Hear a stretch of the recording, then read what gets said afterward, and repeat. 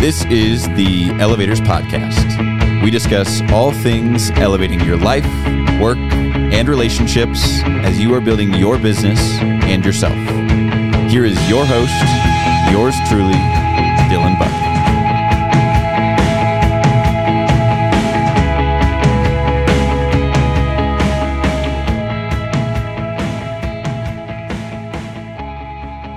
What's up, and welcome back to what I would consider a really important episode of our podcast. We're going to delve into the thought path of an individual whose unique ride on the family heritage train will prove to be extremely valuable for everyone listening. At the age of 25, Brian Wilson began his adventure with family heritage, accepting the challenging and worthwhile opportunity to, as Justin Ellingson would say, sell a product that matters, build with people he loved, and grow generational wealth. However, 10 years into his first go-around in this career, life's unpredictable journey took an unexpected turn. Life had other plans, and events were such that he pivoted away from the business. As things would have it, 10 years later, he's back with Family Heritage in a different season of life. Today, he's here to share some thoughts and insights, some lessons learned, and a renewed and heightened conviction in the opportunity that we all sit in today. So get your pen and paper ready, and let's go.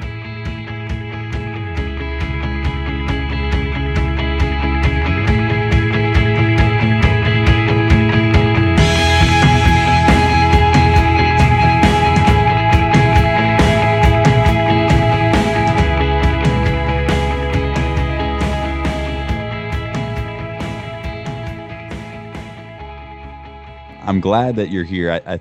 I guess the reason I asked Brian if he would come on and share is, I mean, he's just a wealth of knowledge when it comes to the financial side of actually building wealth. And while we are in an opportunity where you can earn a lot of money, if you're not having your money work for yourself outside of the job and you're not paying yourself first and making sure that you're protected in the ways that you need to be protected if and when something happens, then the money that you're earning isn't going to do as much or nearly as much as it could. So, Brian, I'm excited for you just to take it whatever direction that you want to and give people little bits of knowledge on how to build wealth while, growing here at Family Heritage in general.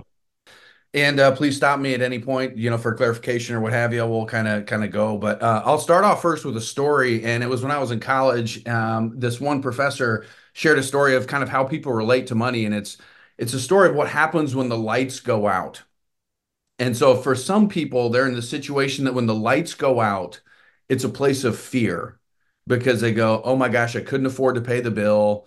The lights are out. I don't have enough. And it's a place of lack and it's a place of fear. And it's when you don't have enough money or you don't understand it. And you just are feeling like, I don't know what's going on, but the lights go out and you're kind of reactive to that.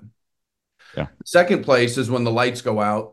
And some of those people, they go, the lights went out. We must be having a power outage in the neighborhood. And I'm sure the power company will eventually restore it. And I know there was a storm coming through and they must have knocked out the power lines. And so, hey, and so when you're in that place, when the lights go out, you're not really worried about things. You can adapt to change. You're educated about the surroundings that are going on with you. And it's a place where you're not in fear.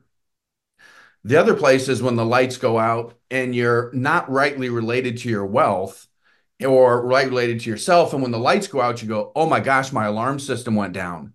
I hope someone doesn't break in and steal my stuff.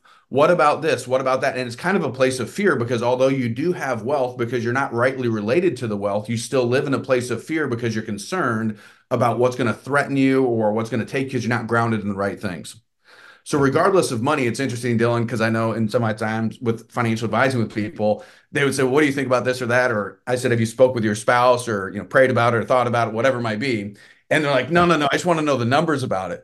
And it's like, well, you can have the numbers all right, but if the soul's kind of wrong, then it doesn't really matter how much money you have. In like manner, when the soul's right, it doesn't really matter how much money you have either. So it's interesting. We'll be talking about money things today, but I think it's important to kind of frame that at the beginning about how you're related to your money. And really, I think it comes down to two things. Number one, understanding how does money work? And then number two is once we understand how that money works, how does that apply to us? Right? Because everyone's going to kind of have their own unique talents, gifts, time, and treasures. And it's interesting because I remember reading something about wealth and saying, hey, you really need three things. You need money, you need time and freedom, and you need health. Yeah. And if you don't have all three, you can have all the money in the world and all the freedom, but if you don't have the health, then it's more challenging. If right, and so on and on. So, but I just want to ground out with that, and then bring it into Dylan what I think is beginning then this concept of well, how does money work, right?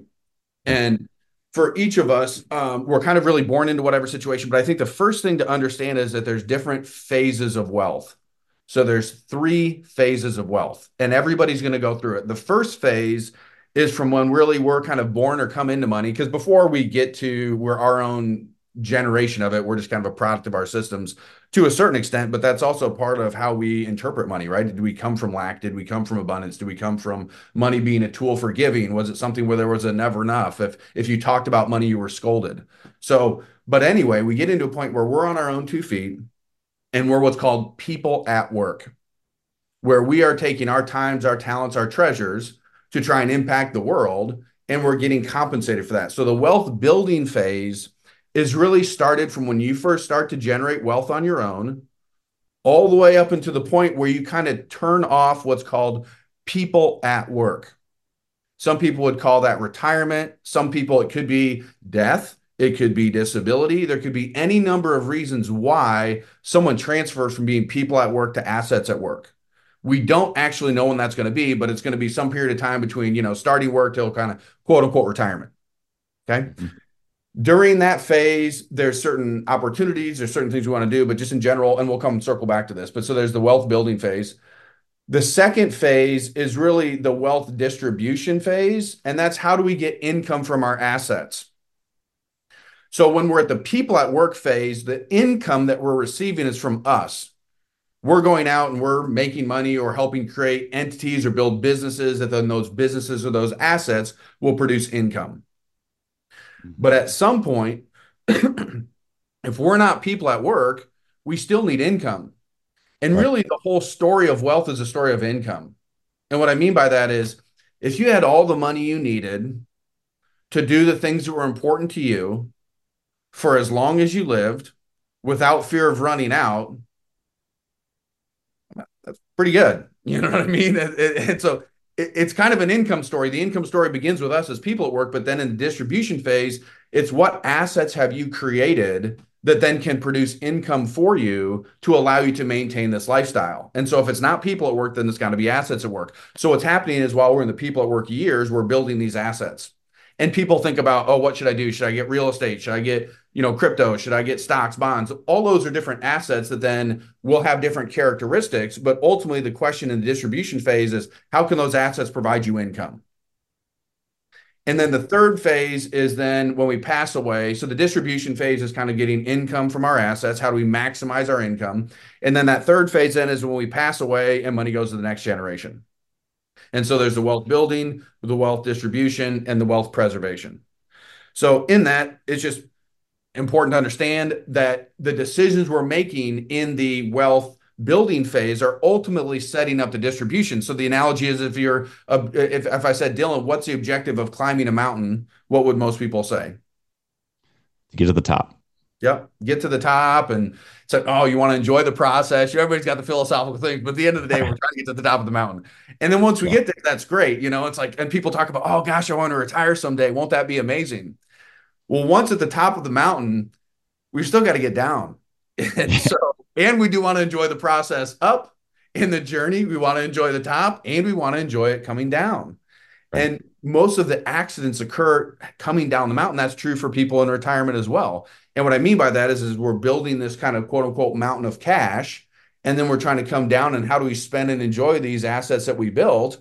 Often people just don't know what they don't know, and that's not their own fault. They're just doing the best they can. Yeah. So it's interesting. I'm going to take a pause here because in my studies of all the different things where I'm, learning how does money work, and it was great because I wasn't learning it from any certain company or any certain product.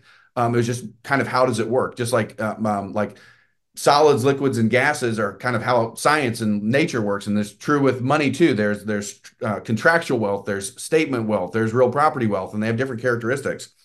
But it was so interesting then coming out and being a financial advisor and working with people. Dylan, as you know, I live here out in Portland, Oregon, but like Nike's here and Intel's here. And so Yeah. I'd be sitting doing advising with the guy who worked at Nike or at Intel. And it was so interesting because these people, this guy was making lots and lots and lots of money, but that still doesn't mean he understands how money works. And that's not his fault. But part of the reason he came to me was like, it was almost like, holy cow, I don't want to be embarrassed around other people, but like, how does this stuff work? And he just didn't know how much money he had. Because ultimately, the big question is really all about this income story again. And this is where family heritage signs shines. And this is where, when I started to really understand these concepts, some of which I'll try and hopefully unpack a little bit here today, is it really unlocked why family heritage is such an amazing opportunity. Because, for example, this individual who's working at Nike, making great money, feeling like, oh man, I'm at this great company, but he's terrified of retiring. And I'm looking at the guy at his age and stage and phase and going, man, this is like you're watching the train wreck getting ready to happen. Because I know how much money this guy's got, how much he's spending, how old he is, and the lifestyle he's trying to maintain through retirement. And it's like, oof, this is tough. Because it Yeah. doesn't matter how much money you have. What matters is how much you can consume, which is, maybe I'll pivot here a little bit to now talking about, not necessarily why did I come back to family heritage, but I love family heritage. I didn't really want to leave the first time. It was just a situation where sometimes life is something where things happen, right? Changes occur. But I would encourage us to always fertilize the grass we're on and make it greener, and always leave things so that we always have opportunities to come back. We always want to pay things forward. We always want to leave things as if we're always going to be it there. And in doing so, I think you sleep well at night, and you provide opportunities where, it's kind of full circle here. Now I'm coming back and learning from some of those people who I had an opportunity to teach earlier on. And it's all part of the beautiful thing in that way. But the distribution phase, what happened is I was working in financial advising with some of these folks. I thought, oh my gosh, um, the family heritage opportunity is incredible. And it's funny because then I would, be, let's say, an advisor to a family heritage person, and they're like, Brian, what should I do? What should I do? Well, what you should do is do the business the way you're trained, treat people well, have good A to T. I'm already hearing that, like, what's the good stuff, But and I'll kind of unpack here, but I want to take for a moment and kind of talk about this distribution phase. And so what this is I'm going to fast forward to retirement for a second and say, Dylan, okay, today you're never working again. We're done. And this is any career we have, right? Let's say that I was in a job where I owned a car dealership or any other business, and I sold it for a big pot of money. And I had this business. I go, oh my gosh, I've got $1 million, just for example's sake, because millions is really a round number. I know in today's day and age, people are like, may not go as far as it once went. But in general, we can use those numbers, then 10 million or whatever the number would be. Yeah. So at that point of retirement, if someone says they're 65 and they go, I've got $1 million, how much, the question really is, how much can I spend and enjoy without running out? So I had this gal in California. Her mom passed away. She got $4 million. And literally the question is, can I retire? You know what I mean? Do I still have to work? And Yeah. so what that is a question of what's called sustainable spending rates or distribution rates. And it's something that a lot of people probably aren't familiar with. They might be familiar with how much is my money growing by, what's my rate of return, but this is a completely different story. And the way I would just use it is, if I had $1 million a year and I was going to spend $100,000 a year, then I could have a 10% distribution rate on $1 million, and it would last 10 years, for example, Right. right? 100,000 to 900 to 800 to 700. The 10% of the million would be 100,000 for 10 years. So if I was looking at a 10-year time frame, hey, I want to have my money last for 10 years, and I'm just using really simple math, the 10% distribution rate would be, I would have a 10-year time horizon. $1 million would give me $100,000 a year, basically. Yeah. So what happened was, financial planning, a lot of this for a long time just didn't really exist because people didn't live that long. You kind of worked your whole life and then died on the farm or whatever, right? So this whole idea of like working in the retirement and living in long-term retirement didn't really exist to a certain extent, right? But as longevity has occurred and we've lived in a more fortunate society, we've gotten to this thing where they said, hey, we should probably start figuring out, like, how much can we spend? And there used to be the commercials like, oh, what's your number and how much is enough? And it's interesting because people who still in that spot where the lights go out and they go, do I have enough? Even though they've got $5 million, $10 million, 20, however much money they have, they go, gosh, I'm not sure if it's enough. Yeah. because they don't understand longevity because they're looking at their parents going, well, gosh, I might live for a long time. And they don't understand distribution. So, to make it very, very, very simple, and I'm not going to get into details of another thing, we're just keep it very, very simple. Sometimes in financial planning, people have thought, what are distribution rates that we can use for people through retirement? And so a lot of times the retirement time horizon might be 20 years in retirement or 25 or 30, right? Let's say someone retires at 65 years old.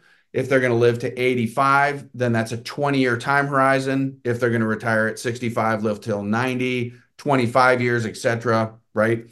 So Yep. they said, oh, well, maybe we'll use this 25-year time horizon, they being, economists and folks who are trying to do what's called like Monte Carlo simulations or things where they're trying to run scenarios of how much can we really spend and enjoy of our wealth without running out in retirement and using this 25-year time horizon.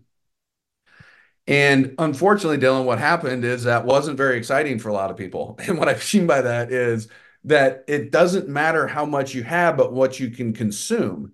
And so, someone who has $1 million at retirement, this millionaire is really not a millionaire. What they are is they are a percent heir. That percent being what can they consume of their assets. Right. So, for example, if someone said the 4% rule or 4%, then for $1 million of assets, that might give me $40,000 of income. Hmm.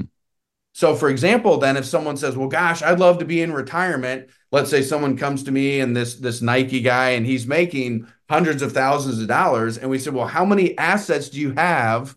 Because if you're going to shut off your people at work and you're going to retire from whatever said company you're working at, but you want to maintain this lifestyle, how many stacks of millions do you need to replicate your lifestyle? Yeah. Well, for every 100,000, you're going to need about 2.5 million. So if you want $200,000 a year, you're going to need 5 million, right? And I'm Mhm. looking at the guy and he's sitting there working his tail off, trying to do all the things, take his kid on vacation, and he's looking at the number of millions that he has, and he's looking at the lifestyle of income, and he's like, "Oh my gosh." So then what are you going to do? Are you going to save more? Are you going to take more risk? Are you know what I mean? So Yeah. what was happening, Dylan, is as I was working with these people towards retirement, I kept coming back and going, man, this family heritage thing's a pretty good deal, because it's interesting. So here's a real simple thing I'm going to try and do as easy as I can, and we'll just as best as we can on this. And what this is a little scenario that I tried to come up with to try and explain this power of renewals. So here's what it is. And so for some of you, I remember when I was first starting, this whole concept of renewals was so far away because I was just trying to make it in the business. You know what I mean? So it seems so far away. For some of you, you got your first renewal, and I remember I got the first one, and I'm like, oh my gosh, this is like not as huge as I thought. Right. It's a takes time business, right? And that's okay. What I'm explaining is a concept, and then I'm gonna again continue some more points in our conversation today. But what I want to try and illustrate is this light bulb going off of going, oh my goodness, because Dylan, I was fortunate that I had some really great mentors around me, some really great people who had laid the ground before me. I was just a guy who said, I can work hard, I can study hard, I can be coachable, I care about people, and I can apply the systems and the strategies that are taught for me. And thankful I was fortunate that I could be a part of that system, and I was able to have success as a team leader, or excuse me, as a personal production. I was able to have success as a team leader. I was able to have an opportunity to grow into an agency ownership. And I felt very fortunate to have that. And it wasn't me, it was the collective group that I was a part of.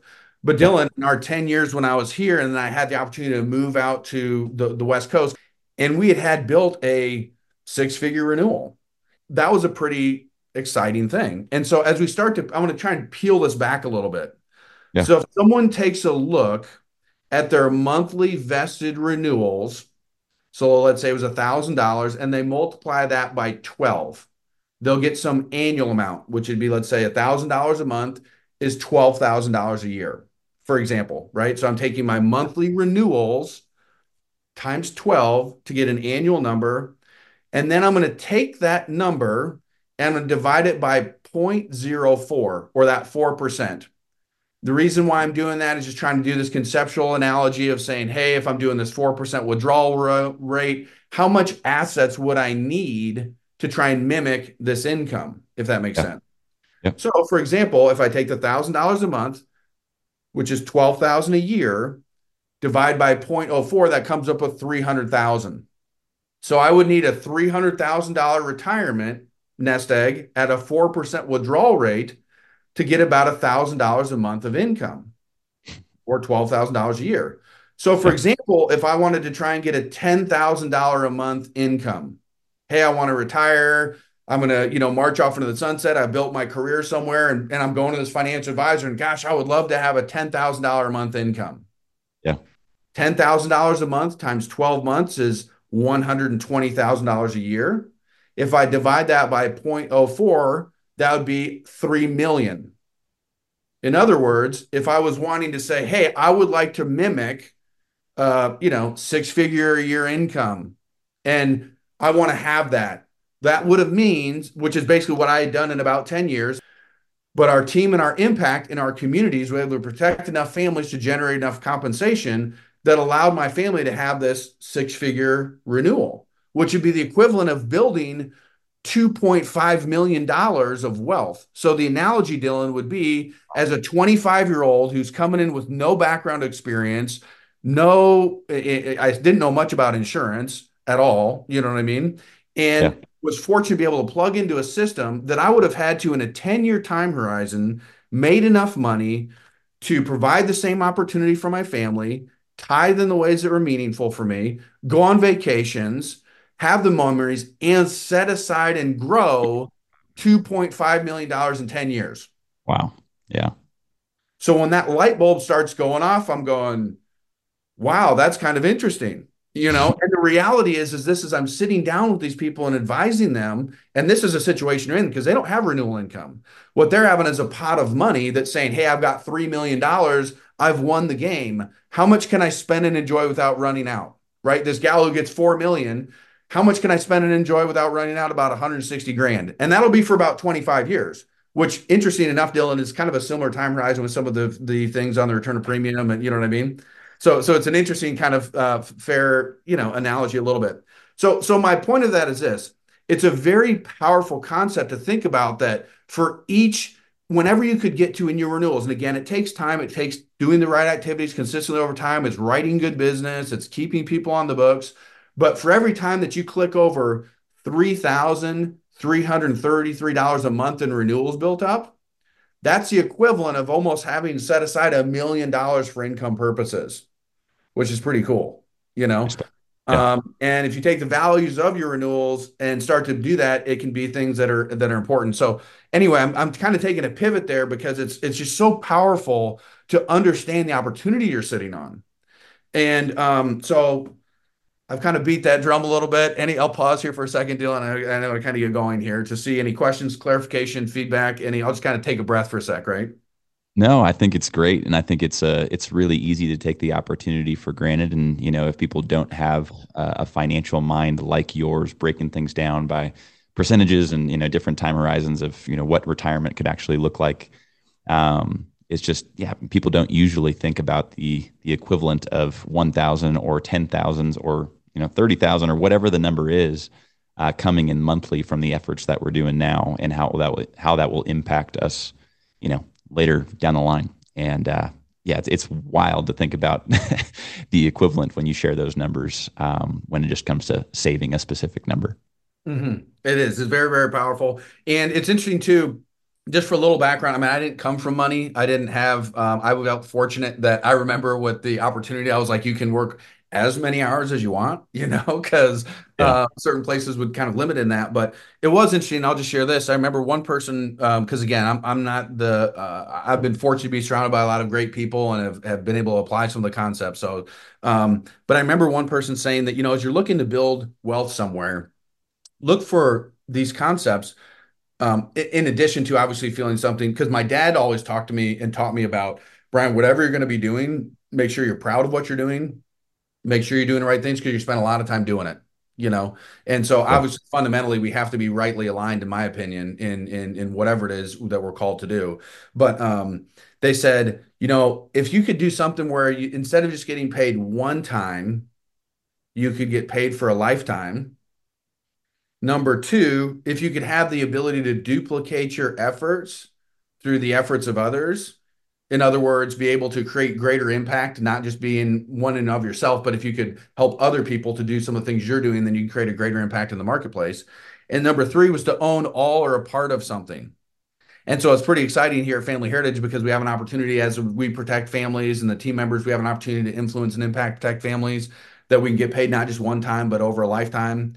We can have an ability to duplicate our efforts through the efforts of others in ways that are meaningful for us and to have diversification. And we have an opportunity to own. We're in business for ourselves, but not by ourselves. We have people who are willing to do push-ups beside us, but we still have to do our own. And so it's beautiful because we can own a part of that, own a part of a company who is a part of good things. And so it's really interesting that way. So that what I think is a big takeaway just in terms of enjoying, because no matter what you're doing, everybody's going to leave the business. Everybody leaves, you're going to die or retire. So it's funny because when I had pivoted, I moved out here. And part of the reason, too, just for those on the call to know, when I did leave Family Heritage the first time, part of that was because not necessarily my own choice, but there was licensing things. We weren't in all the different states. It's not a big deal. So it's not like there was some big ugly foul or whatever. It was just times were the way they were. But so then I was thinking about, well, gosh, if I was going to be doing something else, what would I do, for example's sake? And it's interesting. So then going into I'll say like a job interview, but one of the questions is, so when I leave the business, you're walking into wherever you're going to start working, and your questions are, what's it going to look like when I leave? And what I mean by that is for a lot of places, when you don't work there anymore, you don't get paid anymore. And the jobs that I had done before I did Family Heritage, once I stopped working, I didn't get paid anymore. Like I wasn't getting paid for something I did 10 years ago, right? But the opportunity with the lifetime vested renewals and writing good business and sticking around, you can create some pretty amazing things. And so it really is all about what happens when you leave. Because if you can enjoy the process the whole time and have enough income to do the things that are important to you for as long as you live, pretty good. So I anyway, bet. so now I'm going to just pivot a little bit to I know because people want nuggets, you know what I mean? They always want little nuggets, give me some nuggets. Point number two, though, is I'm still going to delay it for a second and I'm going to swing it to the family heritage phase of wealth. So here's the thing that's so interesting. I will give you some nuggets in point three, but this is point two, which is the family heritage phases of wealth. So point one was phases of wealth. Point two is the family heritage phase of wealth. And here's what I'm saying. The best thing that often what people do, and it was funny because people would come to me and like, I got all this money, what should I do with it? And I'm like, well, keep doing what you're doing. Or, there's an agency owner who had an opportunity to kind of invest more in the agency and kind of like, maybe I can put more resources towards growing what I'm currently doing. And I'm like, that's absolutely what you should do because you're not going to go find a better income distribution channel in retirement later. So I know you want to go get the piece of real estate, but each one of those policies like a little mini piece of real estate that's paying you rent every single month with no upkeep, expanding even more. And so my point of it is it's important to understand that there's different phases in your family heritage career, and that's okay because sometimes people are in such a rush of going, well, gosh, what about the 401k that I was used to contributing to? And I'm just getting started in this new career. In my old career, I was used to having this match. And what about my retirement? And, so they have kind of some trepidation around like, am I doing enough financially to help me in the long run making good decisions? Because it feels like when I'm getting started in this first parts of the career that either it's a lot of work and I'm not seeing the renewals yet, or what about this or what about that? So it's just a different traditional mindset than a lot of people are accustomed to. And that's a good thing. And that's a wonderful thing because those traditional ones, people get to the top of the mountain and they go, I got no ropes to get down the mountain versus the people at Family Heritage go, this is incredible. I can't believe it. The renewals are actually better than I thought. And so anyhow, so the first phase in the Family Heritage career is when you first start come on until your account clears. It's going to be all different things, but the most important thing to understand during this phase is I don't want to say it's really not about the money. And I don't want to say it's just about survival, but it's just like if you can just be in the business. So just be coachable, learn what to do, live within your means. It is a delayed gratification piece, right? Where at the beginning, it's like, I was in the business. I still have my renewals for my first decade here. So I could go do a lot of things that I want to do. However, I understand that there's different seasons of the business. And so Yeah. at the beginning of the season, it's just, you're just planting. You're just, it's like you're putting seeds down that are going to harvest later. And maybe that person you see today isn't going to be protected today, but they might be in a year from now. Or that person I talked about sharing the dream might not be the right fit today, but it might be later. And so, really, in that first phase of the business, it's just learning how to live within your means, learning how to do the business, and learning how to just stick around. Meaning, if you're good health wise and mentally, it's funny. It's the same type thing with the financial advising thing, right? Like, if you're happy and you're feeling good, it really doesn't matter how much money you have. And it's if you're miserable and feels terrible, it doesn't matter how much money you have. Same thing in the business. It's going to take time. That's just part of it, right? And so for me, it's important to understand, hey, I'm in a different season. You might look at some of these other people you see in the business and where they're at, and you go, oh my gosh, look how good this person, look how great that person is. They all start at the beginning too, and really, who cares what they're doing anyway? Because that's their deal, and it's exciting because there's good news around. Yeah. But so what you want to do in that first business, I get in the first phase again, is just kind of survive. Eventually, learn what a to T ratio is. Eventually, learn like what first year commission is, what renewal commission is. But really, from a financial planning standpoint, the thing that you would do in the first phase of your career at Family Heritage there is just do the business because you're laying the foundation for everything else that'll be able to provide for everything else. And so there's not this pressure about like, oh gosh, what about going and doing this or putting money towards that? Or because again, the renewal base you're building is going to be a far greater income generating asset than you going and putting money in a stock or if et cetera, if that makes sense, which is once we get to the distribution phase. So you've just got to be patient with yourself, and it's going to take a little time for your account to clear just because it's not like we can say, hey, Mrs. Protected Family today, can you pay the next 20 years of premiums in advance? That's not how it works, right? Like if they pay monthly, then it takes a year for them to pay 12 months. You know what I mean? You don't get to the 13th month until 13 months later. So there's nothing anybody can do about that. And so it's just learning about it's a long-term perspective, right? That's part of like with farming, you don't expect to plant a seed and there'll be a tree tomorrow, but the shade we stand under of the return of premium checks that I'm gonna start delivering in February from 20 years ago, those seeds were planted 20 years ago when I was following a system that I got taught in the training because I didn't know what I was doing, but I knew I cared about people and I would just say hello. And what was great is we were part of a great thing where people said, I'll take that seed. And now it's maturing 20 years later because we treated them well and did those things. So in that first phase between until your account clears, I would just try as best as possible to keep the pressure off yourself financially, meaning just try to make it, try to hit the different incentives that are available to you. It is very valuable when you can get different incentives that pay you in cash because it's all the money right up front. And you can do with that as you want. But I would encourage you guys listening to just be wise stewards of that money. The next phase is eventually the account clears. At that point, it starts to because it just takes time to learn the cash flows. Again, I'm not going to dive into it. It takes time to learn the business. And the best thing is at the end, it doesn't really matter anyway, because if you're producing business every week or, on a consistent basis, then everything will take care of itself. Right. So just keep doing the right activities from a business standpoint. After your account clears, here's what happens also sometimes. Sometimes people's account clears on the personal professional side, on the personal production side, and they decide that's the career they want to build. And that's fine. There's people who do wonderful careers in this business and they try and primarily stay in a personal production role.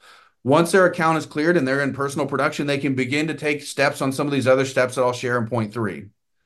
Other people feel called to say, you know what, I might get involved in team leadership some.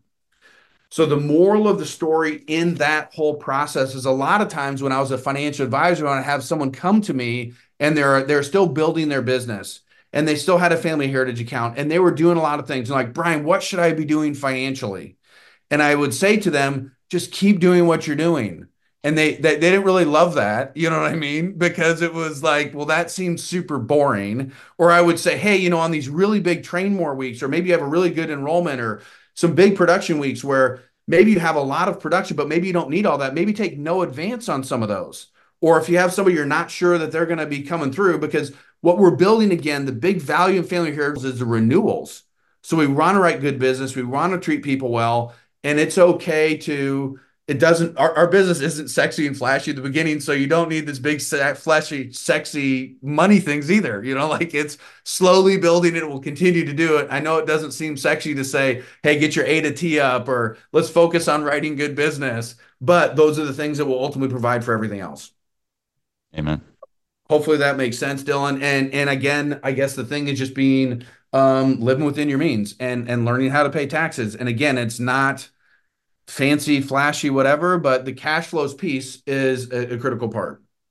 So I'm gonna now finish up with the nuggets, of what to do. But the important thing is to understand those nuggets don't come until you've done these other things first. And what I mean by that is it's very, very difficult to be doing other things financially when you're still trying to just do some fundamental things. And the best thing you can be doing is just having a good, healthy family heritage business, having a good, healthy you business, having a good, healthy marriage business, and then the rest will all take care of itself, over time. So here are the good nuggets, but understand that they may take a while. It's a delayed gratification piece.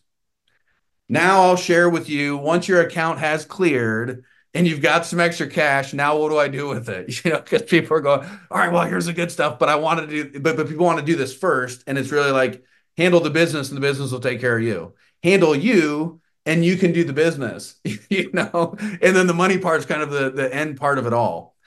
So then there's a couple of things. So one key, just in general, Dylan, is that it's important to protect where we're already at so we don't go backwards. And this would be true of no matter what phase we're at. And so these are kind of the point number 3, which is kind of some action steps, takeaways. What are some to-dos? So number 1 is protect your assets, your income, and your economic life value. So number 1, protecting the assets. That would be typically done through like car insurance, homeowners insurance, and what's called a personal liability umbrella policy, or a PLUB. And so in general, it's just good to have some good education around making sure I don't want to get sued and go backwards because something outside of my control impacted my finances. Right. In general, we want to try and have maximum protection and minimum cost.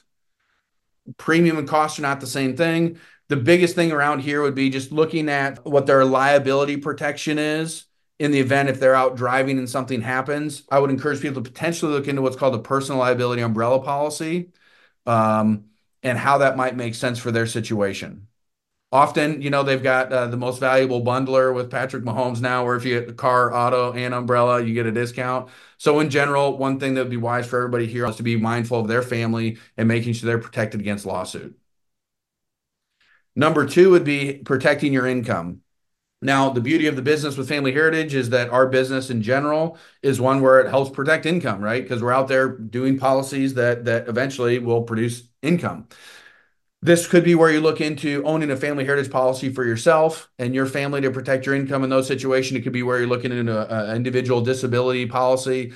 But in general, the philosophy is if I sell in multiple states, then I'm diversifying my income. If I recruit in multiple states, I'm diversifying my income. If I write good business, I'm protecting my income. And so it's not necessarily just a policy that, hey, I'm going to go buy some policy to ensure my income, but what are strategies we can have? Living within our means, owning real estate. There's a variety of ways. Okay. Number 3 would be the economic life value, and that would be with your health. Your most valuable asset is you and your ability to generate income and to have an impact in the world. So while we are healthy, getting things like potentially life insurance. When we talk about economic life value, that's protecting your income. Just to use a quick example there, if someone's making $100,000 a year in income in first year commissions and they're planning to work for 10 years, then $100,000 times 10 years would be $1 million. So if I bought a $1 million 10-year term life insurance policy, then in essence, what I'm doing is protecting about $100,000 of first year incomes for 10 years in general. So in general, be thinking about that. There's lots of different types of life insurance. For a lot of you, those getting just started on this, just getting something basic that when you've got good health, that you can maybe make some changes with later. But in general, protecting your assets. It's also good to have just some things like will updated, things of that capacity, how assets are titled. So number 1 is kind of protect your assets. Number two is we eventually want to get to a position where we start to save money. Still trying to understand the cash flows. They just put too much pressure on themselves at the beginning. It's just like, just build your business, right? At some point, you're going to have a point where it kind of tips over and the money just kind of keeps coming in. And then what you can start to do is say, hey, I built the business, my account's cleared, I can kind of do some planning. And then you can start to look at, hey, look, if I'm making about $100,000 a year in income, and this would be what I'm looking on my tax return, which is called a 1040, it's my personal tax return. And if my income after expenses is $100,000 a year, then I want to try and save 15% of that. So if I'm making about $100,000 a year of income, I'm going to try and save at least 15,000. Okay. The reason for trying to save income is that there's what's called wealth eroding factors are always working against us. Inflation, market changes, life changes, all these types of things. So if we're not currently consistently saving money, then at some point life is going to happen and we're going to have to react in inefficient ways because we'll have to borrow money inefficiently because we didn't save it into efficient places. Right. So this is the biggest one I see people get in trouble with over a long period of time, but it is what it is. Because they're like, I don't want to. Well, and point number three kind of is after two, which is liquidity, savings. So as we're saving, where do we save money to? Well, I would try and save money to, at the beginning point, just safe places where you're not going to lose money. That could be checking accounts, savings accounts. I mean, they have online accounts like the Ally Bank, for example, which has, you can make good interest rates with that where there's no risk. But the idea is we want to have money we can go get if we need to, that's somewhere between 3 months living expenses and 6 months income. Now, in the family heritage business, the temptation is to say, well, I don't need a whole lot of liquidity because I'm just going to get, my accounts cleared. I've got this renewal check coming in. I'm just saying it's good to have a little bit of cash for staying power. You can do what you want, but cash is king. Now, how much liquidity?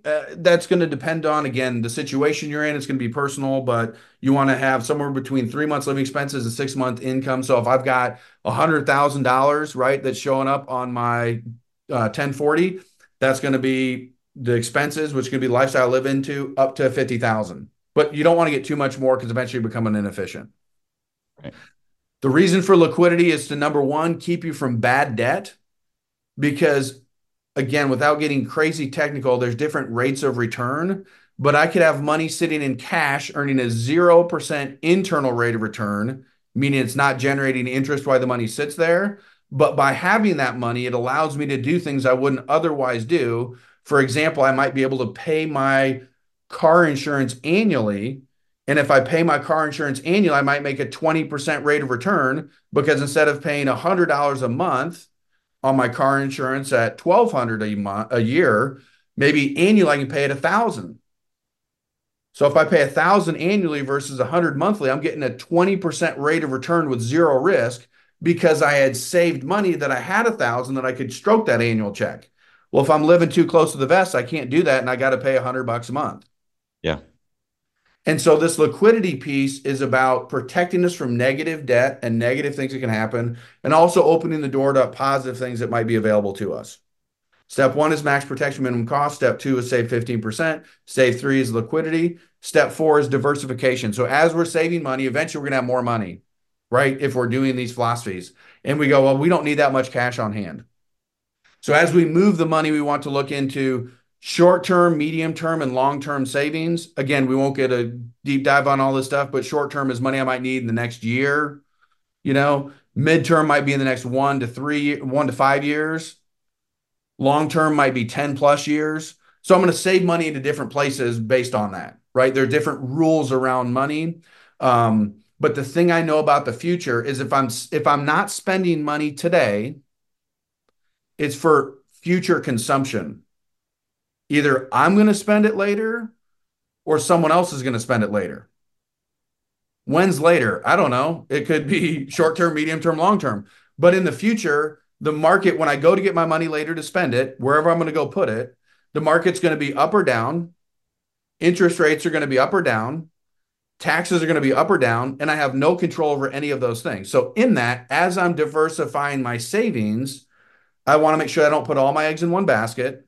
And then I have a diversification. I might have some contractual wealth where I can have guaranteed growth or guaranteed predictable things happening.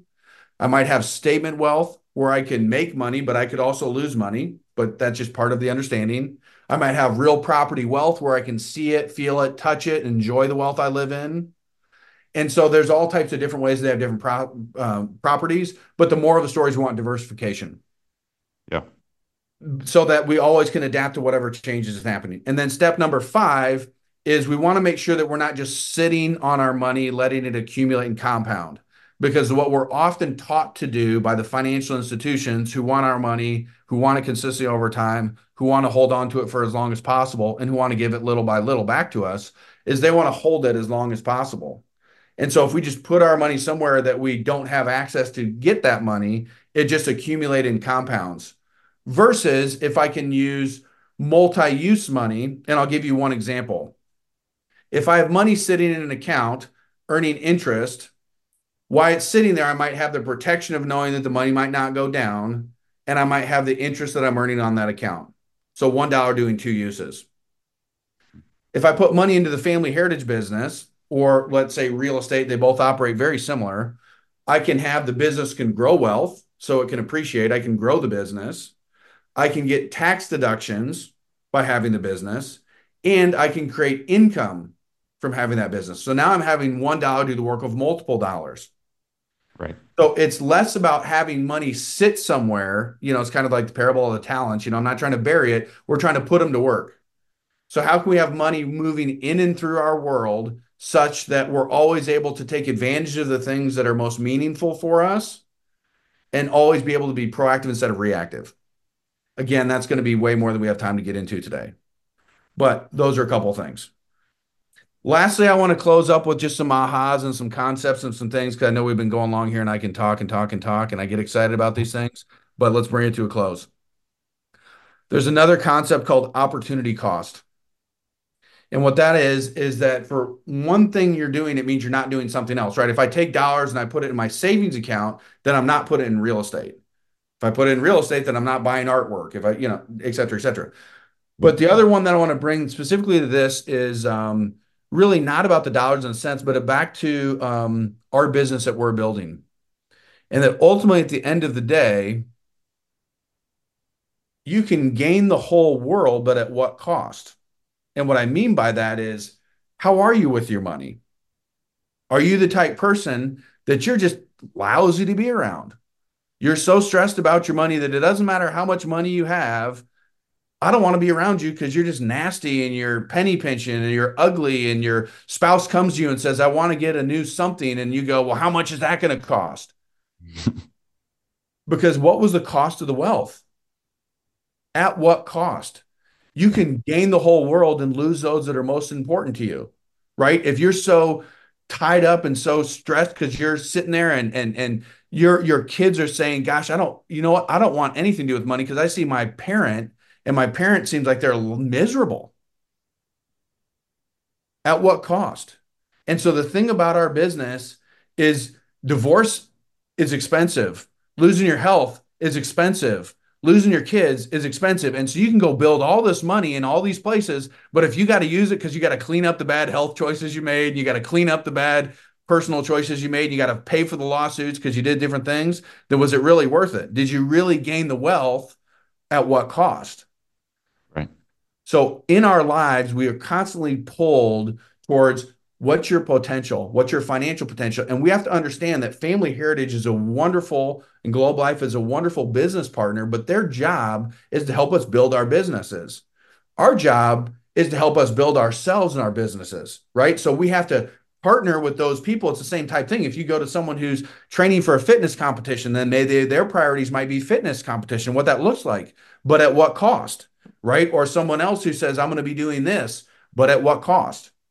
And so how you live today is impacting tomorrow. And the person you will someday be is the person you're now becoming. And so I want to kind of end with a quick story here. Years ago, there's this farmer who owned land along the Atlantic seacoast, and he was constantly advertising for hired hands. And most of the people were reluctant to work on the farm along the Atlantic because they had these awful storms that raged across the Atlantic. It was havoc on the buildings and the crops. But the farmer interviewed these applicants, and he received a steady stream of refusals. And finally, there's this short, thin man, well past middle age. And he approached the farmer, and he says, "Are you a good farm hand?" And the farmer asked him, and the man's response was, he says, "Well, I can sleep when the wind blows."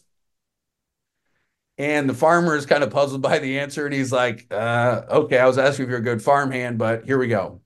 So the little man worked around the farm. They were busy from dusk to dawn. The farmer felt satisfied with the man's work. And then one night, the wind came in. There was this really bad storm, and it howled loudly in from the offshore. And he jumped out of bed. The farmer grabbed the lantern, and he rushed to the door to get the hired hand up. And he says, "Listen, little man, wake up, wake up. A storm is coming.